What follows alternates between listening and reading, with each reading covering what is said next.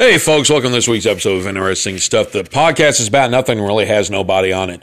I didn't do the theme music this week. I do that sometimes. I'll forget. I forgot this time. Actually, it's not that I forgot. I'm just too lazy to go upstairs, grab my laptop, come back down and play the dang theme song.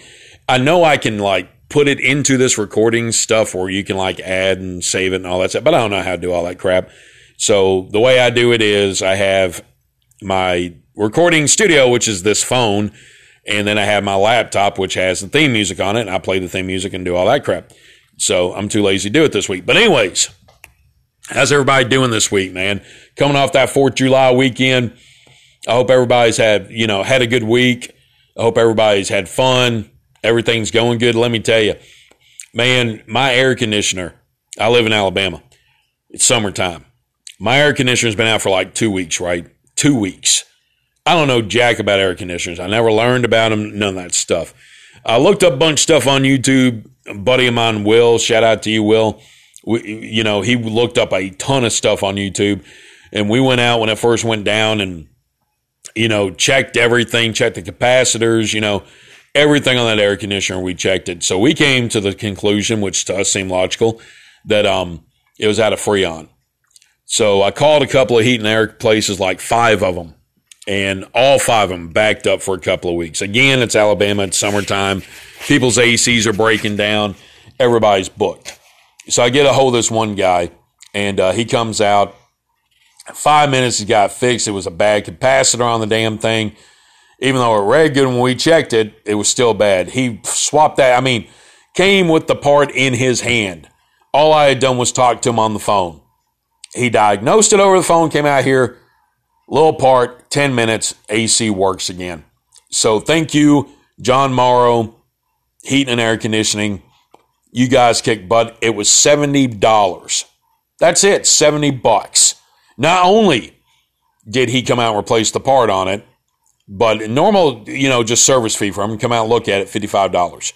So he came out, did that, and filled it up with Freon for $70.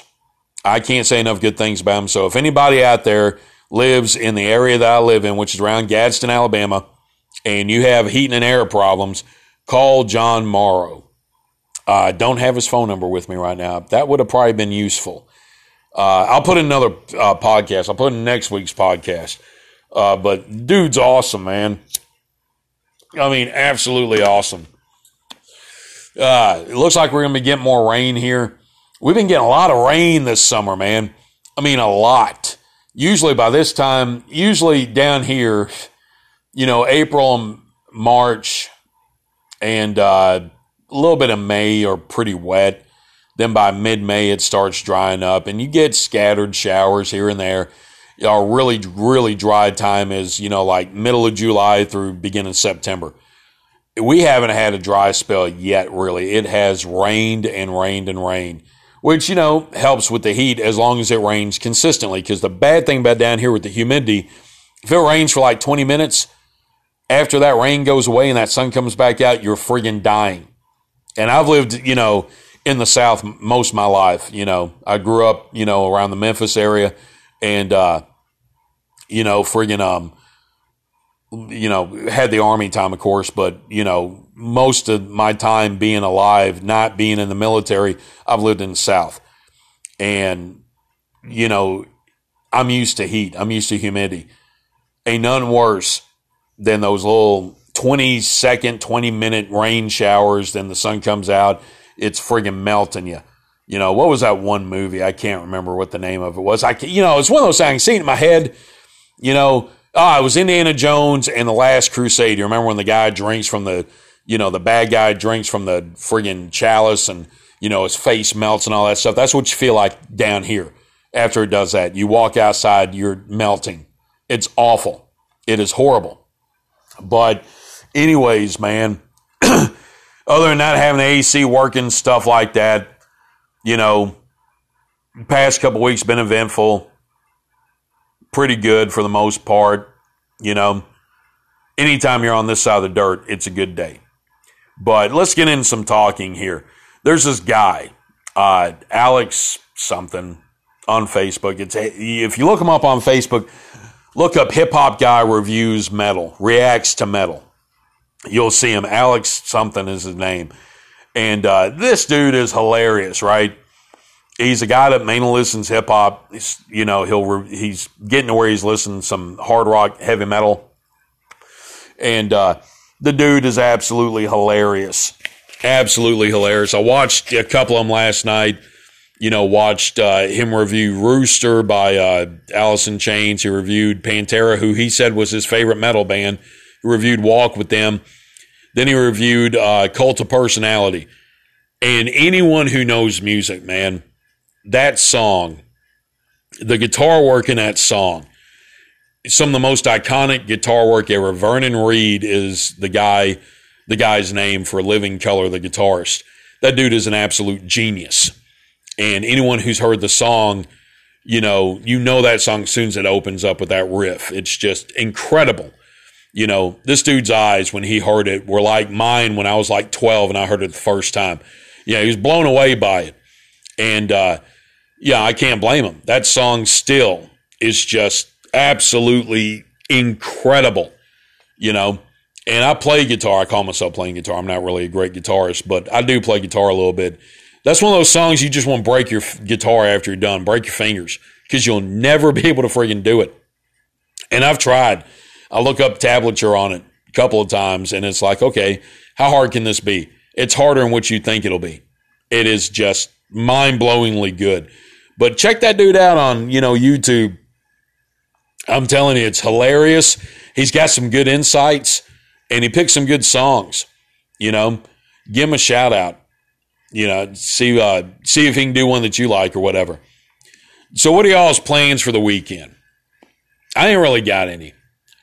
I don't really have any. I guess I need to be, appropriate. I'm broadcasting here. So, maybe I need to get rid of the accent and try to speak properly or whatever. A lot of people don't like the accent. That's fine. I don't really give a shit. This is my accent. This is the way I talk. And I'm proud to be from the part of the country I'm from. And I'll never change it. I heard Lucas Black one time make an interview about that and said he'd never change his accent for a movie. And I agree with him on that.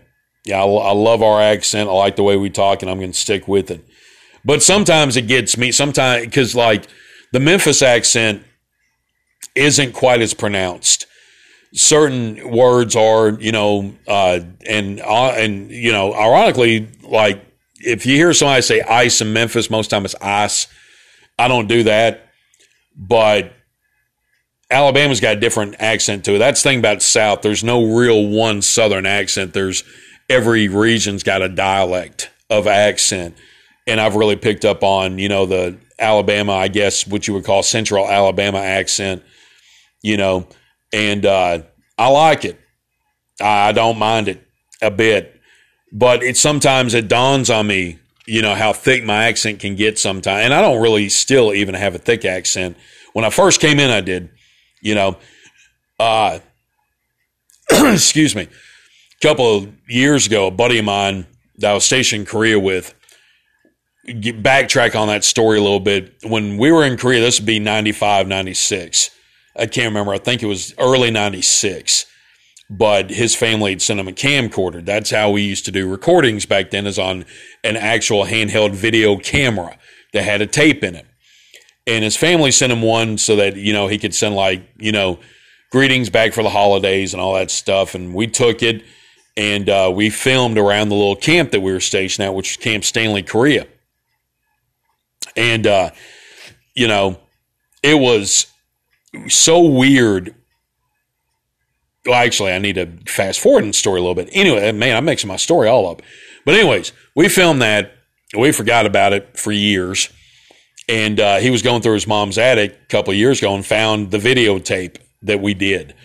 And he took it to CVS, had them make it, onto a DVD and all that stuff. And he sent me a copy of it. And it was so cool because, like, I'm looking back in time. This is the 1990s. There's a big Nirvana poster on the wall, all that stuff, right? And it was so cool to see those little, snippets in time of 90s culture. Bret Hart at one point was on TV in the day room wrestling because we would be able to watch on AFN. They played forgot what it was called, but they play a WWF show on Saturdays, the only wrestling we could watch. So we watched that. Bret Hart's in the ring, just all that stuff. But the biggest thing stuck out to me, out of everything, and it was so cool, was how thick my accent was back then. Yeah, I've been in the Army by that point by, what was it, 2 years, 3 years? Yeah, it was like 2-3 years at that point that I've been in the Army. And my accent was still so thick. I couldn't, it was like a different person. And plus, I was a lot littler. Back then, my whole Army career, I was like between 150, 160 pounds. When I first came in, I was like, 150. Most time I was holding up about 155, 160. Now I'm quite a bit bigger than that. And it's not muscle. I wish I could say it was. It's not unless you include table muscle. In that case, yeah, I'm table muscled up. I'm like on steroids as far as table muscle goes. But, I was so little. That was the first thing that stuck out. I was like, damn, I was tiny. And then it's like, oh my God, my accent is so strong. I mean, just strong. I was like, oh my God, some of that stuff can't even understand what I'm saying. But it was a really cool thing. And, I've talked to Greg about it. I've thought about posting on YouTube. I might do it one day. I might just post it up and, let it go from there. Because it is a really cool little thing. It's just, like we're cussing a little bit in that. And, yeah, I mean, it's obviously you're a bunch of young guys in your late teens, early 20s. I'm still in my late teens at that point. I hadn't even turned 20 yet. And you're on your own for the first time. And, you've got that bravado and all that crap going on. It was just so damn immature, number one, And number two, the accent was just like, oh, my God.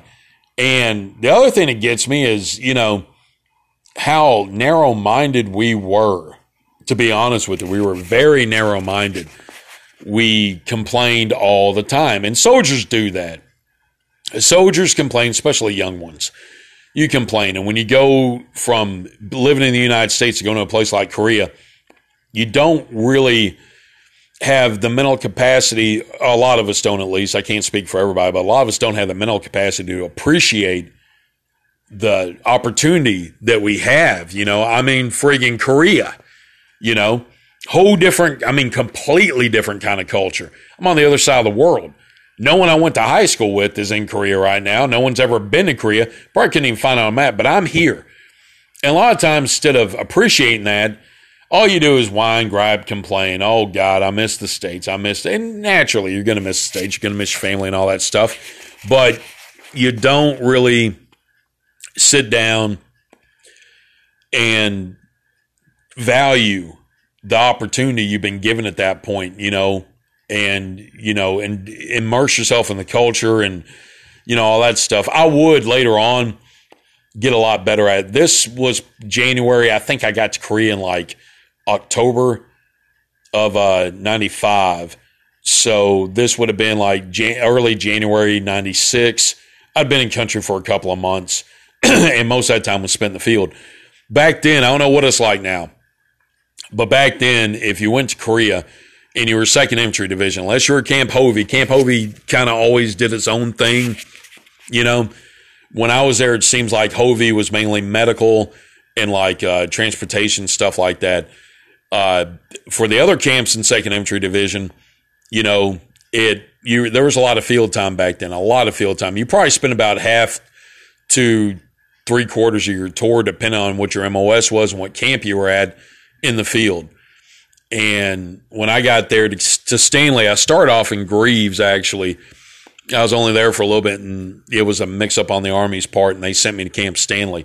But when I got to Stanley, I was with the Air Defense Artillery, and, we were in the field a lot. I was there when the North Korean pilot defected with the Air Defense Artillery unit. We got called to alert. We had to, and it really showed you how cool and how well the Army system worked. Because I'm telling you, when we got the call that the guy was leaving North Korea and was going to fly across, into South Korea. It took us no time at all to go up to the AHA, which is the ammo holding area, draw ammo for, our personal weapons and our crew short weapons and the Avengers. The Avenger is a Humvee with a pod on the back of it, and that pod is capable of shooting 8 Stinger missiles. So we got the missiles, we got all that stuff, had our guys in position waiting all up and down the peninsula. By the time he crossed that DMZ, we were ready for him. He would leave one, Avengers field of fire and cross into another Avengers field of fire.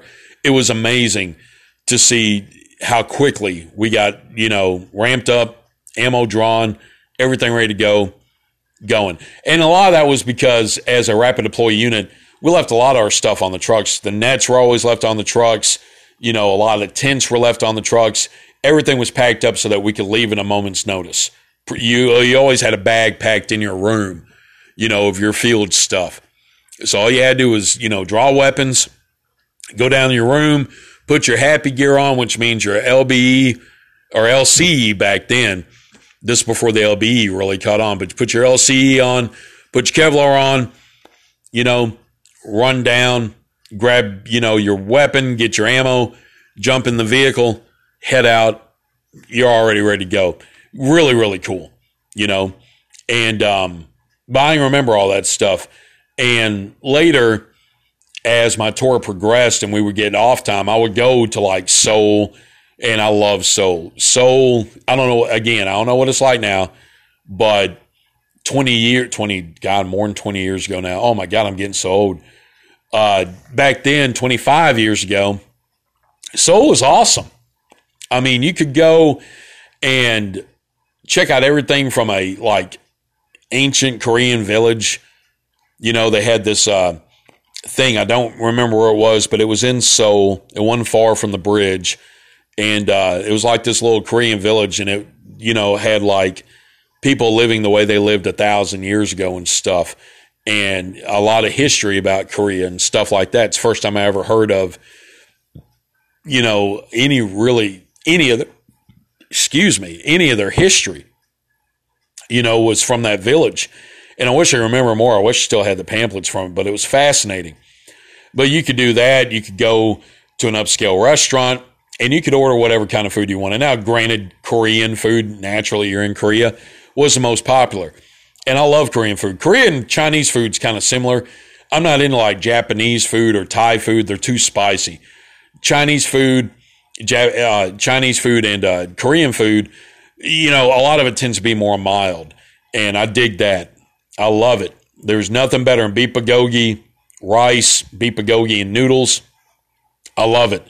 Me and my wife, when we were on a honeymoon last year, went up to Springfield, Missouri, and it's the first time she ever had bulgogi of any kind. And we got chicken bulgogi, pork bulgogi, and beef bulgogi at this little Korean restaurant. And, the rice came with it and everything. Oh, my God, it was so good. Oh, my God, it was so, brought back so many memories. And while we were there, this couple was sitting next to us, right, at another table. They didn't know us. We didn't know them. They heard us talking about we were on a honeymoon. They bought us a bottle of soju, for our, wedding present. They didn't even know us. And we had a couple of shots with them. I don't drink much at all. But for that situation, I had to take a couple of shots because they were kind enough to buy us a bottle of soju. And, very unintrusive also. When they bought it, they didn't even tell us they were buying it for us. The, waitress came up and handed us a bottle of soju. And she was like, it's from the couple next to you. So we thanked them and, invited them over for a couple of shots. We took our shots with them, talked for a couple of minutes. They, wished us the very best and left. It was just a great interaction. But that bulgogi just had so many memories.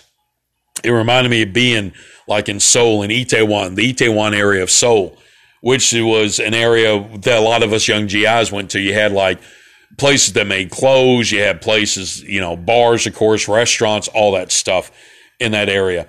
And you could, of course, for us back then, you're a young GI. The only thing you're really worried about is I'm going to get plastered and I'm going to, find a lady that's just kind of being young at that point in time. If I go back, I'd change a lot of things. But even with my narrow-mindedness back then, which was basically focused on bars and food, you know, they had the Korean War Museum, which was fascinating. Seoul itself's a beautiful town. That village I was telling you about had a couple other things that were just really cool that we would check out. Latte World, I don't know if it's still open or not. They had this little place called Latte Burger. And it was like Korean barbecue burger. Korean barbecue is excellent, by the way. If you get a chance to try it, do so. But it was like a little Korean barbecue burger. And it was a whole fast food chain of them. And they were huge. They had this, like I said, an amusement park, you know, Latte World. And we went there. Just fun stuff, man. Great times. But all that being said, wrapping back around to the original kind of topic, whatever, you know, I look back at that guy that I see on that tape from 20 years ago, and I think, man, he had a good time, but he could have done so much more there, man. There's so much to see and do. And, you know, it's just really cool. And like I said, I've thought about putting on, you know, YouTube. I might talk to, you know, the only other guy who's in the video that I'm still in touch with, the guy who sent it to me. I might talk to him. Greg Kowinski's his name. And I might talk to him and see if he'd mind if I put it up on YouTube and, you know, just kind of shared it. But God, we were so immature. So it's kind of embarrassing, especially me. I was so damn embarrassing on that video. I was just obviously just, oh my God, looking, you know, trying to act cool. And you can't act cool. You either are or you're not. Back then, I was not. I was not a cool guy. I was trying to be a cool guy. I was obviously not a cool guy. You know, just so bad. It was horrible. And I'm sure everybody out there's got a videotape or some stories and stuff like that that are the same, you know. And if you do, let me know, man. Hit me up in, you know, DMs at Caesar Podcast on Twitter and at Interesting Stuff Podcast at gmail.com. Hit me up there, man. Send me an email. You know, DM me on Twitter. Let me know what your embarrassing stories are. If you're military, let me know some stories, period, man. You know, I love talking to other veterans. And it's not because, you know, we're better than everybody else. No. I joined the Army at 17, and from 17 to 32, it was a huge part of my life. That was my life. And, you know, getting out, the military, and again, I can't speak for today because I don't know. I've been out for a long time. But when I was in, being on a military installation and being in the military was a completely different world than being a civilian. It was like you lived in two worlds. You know, you go visit the civilian world when you got off duty. And it was so weird. And it was so different than what we lived on post, you know. From Army people, this is how it works. When Army people talk, we will say back at camp or we'll say back on post. We never say base. Army installation can be a fort, a camp, you know, a post. That's what we've got. We don't have bases in the Army. Bases are for the other branches. You know, we don't do those. But back on post, you know, it was its own little world. You had your own movie theater, your own library, you know, your own bowling alley, everything you needed. Grocery store, which is called the commissary, PX, shopettes, which are like convenience stores. You had everything that you needed. Fire department, police department, the whole 9 yards. It's all a self-contained city. And even bars, you know, you had bars on post. So you could stay on a post, and even a post as small as like Camp Stanley. Camp Stanley was only maybe a mile by a mile, maybe 2 miles by 2 miles, somewhere around there. But we had all that stuff on that camp. You know, movie theater, PX. They had a little burger bar where you could go get food, Anthony's Pizza and all that stuff. Anthony's Pizza, I've read recently, is, you know, the AFES isn't going to, you know, renew the contract or something. That's a huge loss, man. Anthony's Pizza, I'm saying it right now. You know, you either love it or you hate it. I friggin' love it. Anthony's was good, greasy friggin' pizza that you could have delivered and, you know, eat. And it was just friggin' phenomenal. So hearing that AFES might be breaking their working agreement with them, I feel bad for the young Joes out there because that's a part of, especially Army, you know, history. You have Robin Hood sandwiches at the PX, which I never did care for, but Robin Hood sandwiches and, Anthony's Pizza. And then you always had a Burger King on a bigger installation and or a Popeyes on a bigger installation, at least back then. I don't know what they do now. Back then, that was the 4 big ones. Again, Camp Stanley was so small, we didn't have anything but Anthony's. We didn't have Burger King, none of that stuff. No Popeyes. We had to go to Camp Casey to get Popeyes. And they had a Burger King at Casey, too. So if you want Burger King or Popeyes, you had to go to Camp Casey. But we had Anthony's Pizza, by gosh. And it was friggin' awesome. Just, I feel bad. And, looking back at Camp Stanley, Stanley had, just such a cool layout. I was in a band there, man. Me and a couple of guys. It was one guy from my unit, a couple of guys from another unit, because we had a rec center there. And they had actual rooms. You could rent instruments, you could rent a room, and you could play. And we had a little band going. We weren't very good. We could have been, I think, but, 2 of us, me and the guy from my unit, were so much younger, and we just weren't focused on stuff, The other 2 guys were a lot better and a lot more serious musicians than we were. We had another guy, too, because we had a bassist.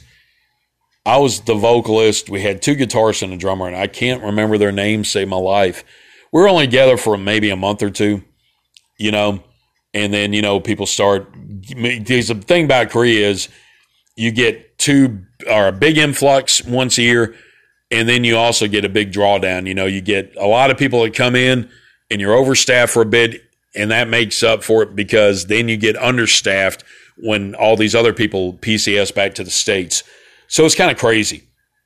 But that camp, and Camp Stanley doesn't exist anymore. It's gone. They shut it down, all that stuff. But, I think a lot about what it would be like to go back and check it out, see what's left of Stanley, walk around one more time, and just look around and, remember what it was like when it was a fully functioning Army installation, in the heart of the Republic of Korea by Uijeonbu, which was a wonderful town itself. I didn't have any bad experiences in Korea with the natives. I really did not. We had one guy, we were on a train, and, the Buddhist religion takes pictures very seriously. You don't take pictures of people. So I had a guy one time that got really upset because we took his picture. We didn't mean to. But, he calmed down. He figured out we were Americans. We had a Katusa with us. Katusa is a Korean soldier that's placed with the American Army. And we had a Katusa with us, and he explained the situation to the guy. And the guy, was cool. He was still irritated, but he was cool with it. And all that. But, nothing but fond memories of Korea. That's where I really, really learned how to be a soldier, because you were a forward deployed unit. The Korean War never ended. So if you were in Korea, you're forward deployed. And we would get called to alert. We've had the balloons fly over, the propaganda attached to them and all that stuff. You go up on the Z and you could hear the loudspeakers with the propaganda going 24 hours a day, 7 days a week in Hangul and then in American. Same thing over and over. I mean, it was crazy. And it wasn't that much fun to live, because, again, you're young, you're immature, and, and you're worried because we're thinking, this could be the time where we're rolling out and we're actually going to go to war with these guys. And you don't want to go to war because we already knew the numbers. We knew at that point in time when I went there, North Koreans, their special forces alone, their equivalent of our Green Berets, Navy SEALs, were over 1 million. We only had 32,000 troops on the peninsula at the time. So their special forces are 1 million. There's 32,000 of us, basically a division-size element. Right there, you're nervous to begin with, Because, you had the ROKs, and the ROKs are a hell of a military. Oh, my gosh. I can't say enough good things about the Republic of Korea military. Those guys are squared away. They are tough. They're loyal. South Korea is one of the greatest allies we've ever had. And their military is top-notch, tough son of a bitches. You would not want to fight the Republic of Korea. You would not want to do it. It would be a bad thing to do because they would kick your fucking ass. Straight up. Tough men. So we knew we had the Republic of Korea had our back, and we knew that, Japan with the Marines was right across, the sea from us. That would be like our first, reinforcements would be, I think that's 3rd Marine Division over there. That would be our nearest, American reinforcements would be 3rd Mardiv. And you can't knock that, all jokes aside. If I'm in a firefight and I can't have an Army unit backing me up, I'm fine with having the United States Marine Corps back me up. I would be more than fine with that. Again, tough fighting son of a bitches. And, I respect them. And, you think about all that stuff, though, and you just wonder, where does the time go? It doesn't seem like it's been almost 30 years since I was over there. I'm 45 now. I'm still young, and I feel young most time. Mentally, I feel sharp and young. My body tells me different, but, mentally, I still feel young and sharp. And I think about it, I'm like, how great an opportunity did I have? At 17, I joined the Army. By the time I'm 20 or 19, I'm in Korea. Shortly after that, I'd be stationed in Germany. I saw a lot of places along the way, too. We deployed to Egypt during Bright Star in 1997. I got to see Egypt, got to work with, other branches and all that stuff. It was a great time. Truly blessed, to have had that experience and the people that you meet in the military. My best friends, my very best friends in the world, I can name 3 civilians that are part of that, 4. And then the rest of them have military ties, and it's because we speak a common language. We've been through a lot of the same, and that's not knocking civilians. Everybody goes through stuff, but the military experience is a completely unique one. Completely unique. Even amongst the branches, if you're in the Coast Guard, the Navy, the Air Force, the Marines, I guess the Space Force now, your experience is going to be different than another branch's experience, because every branch has a different way of doing things, has a different culture to it, but there's a shared culture. You're there because you love your country. That's at the bottom of everything, at least when I was in. Most of us, 90% of us joined because we actually cared about our country. And yes, there was the fact of having secure employment, getting training, getting college and all that stuff. But at the heart of it, it was because we loved our country and wanted to serve. And when you're working around, and you have some idiots in the military, just like you do everywhere else, trust me. And when you get in a unit with a bunch of idiots, which will happen, or you get idiot leadership, which will happen, it is the worst job in the world. Because you think you got to roughen your civilian job, in the military, your boss can do whatever he wants to do 24 hours a day, 7 days a fucking week. He wants to do a fucking room inspection on your ass at 3 o'clock in the fucking morning. Guess what? He can fucking do it. He decides you can't leave post for whatever reason. You pissed him off and he's like, yeah, your boots weren't good enough. Guess what? You don't have a weekend now. You're going to spend this weekend learning, again, how to do your uniform, how to do this, how to do that. He can do it. Deny your leave, do all that stuff. They can make it a nightmare for you. But when you're in a good unit, there is no better job in the world because you're working with pros. I mean, real pros. And these real pros care about you. And they're working with you. And they're teaching you. And there's that brotherhood, that, esprit de corps, and there's something about wearing that uniform. If you've ever worn it, there's something about looking down at your, right side and seeing that U.S. Army tape. Looking over for us at that left sleeve and you see that patch, that unit that you're in. And I served some good units, man. Some good ones. 2nd Infantry Division, 1st Armored Division, some others, and you look at that patch and think of the heritage that patch has. You think of the people who came before you that wore that patch and what they accomplished, wearing that patch. It really makes you up your game. You have to. You don't want to embarrass yourself. You don't want to embarrass or shame them or your family or your country. It's just something about it, man. You know, it was a great, great thing. Just phenomenal. You know, the Army gave me so much more than I could ever give it. I mean, the home that I live in right now, the way I pay my bills every month, it's all the Army, man. You know, it gave it to me. I worked for it. Don't get me wrong. I worked my ass off for it. I did what I was supposed to do. And the Army takes care of me now. You know? And it's a wonderful thing. And I'm going to get off that right now because I know most of you are probably getting bored with this podcast. So what the fuck is he talking about? I don't know. I'm just kind of rambling this week. Just kind of rambling. You know, it's raining outside now. When I started this podcast, it was a little bit cloudy, nice and hot outside. Now it's friggin' coming down. I mean, it looks like a goddamn hurricane blowing through. So, you know, crazy. I got to cut my grass too. Damn it. See, that's when you know you're getting old. When the first thing you think is, I got to cut my grass. Yeah, you're getting old. Dogs are curled up on their couch asleep. They're so glad this air conditioning's back on. Oh my goodness. I'm so glad this air conditioning's back on. You don't even know.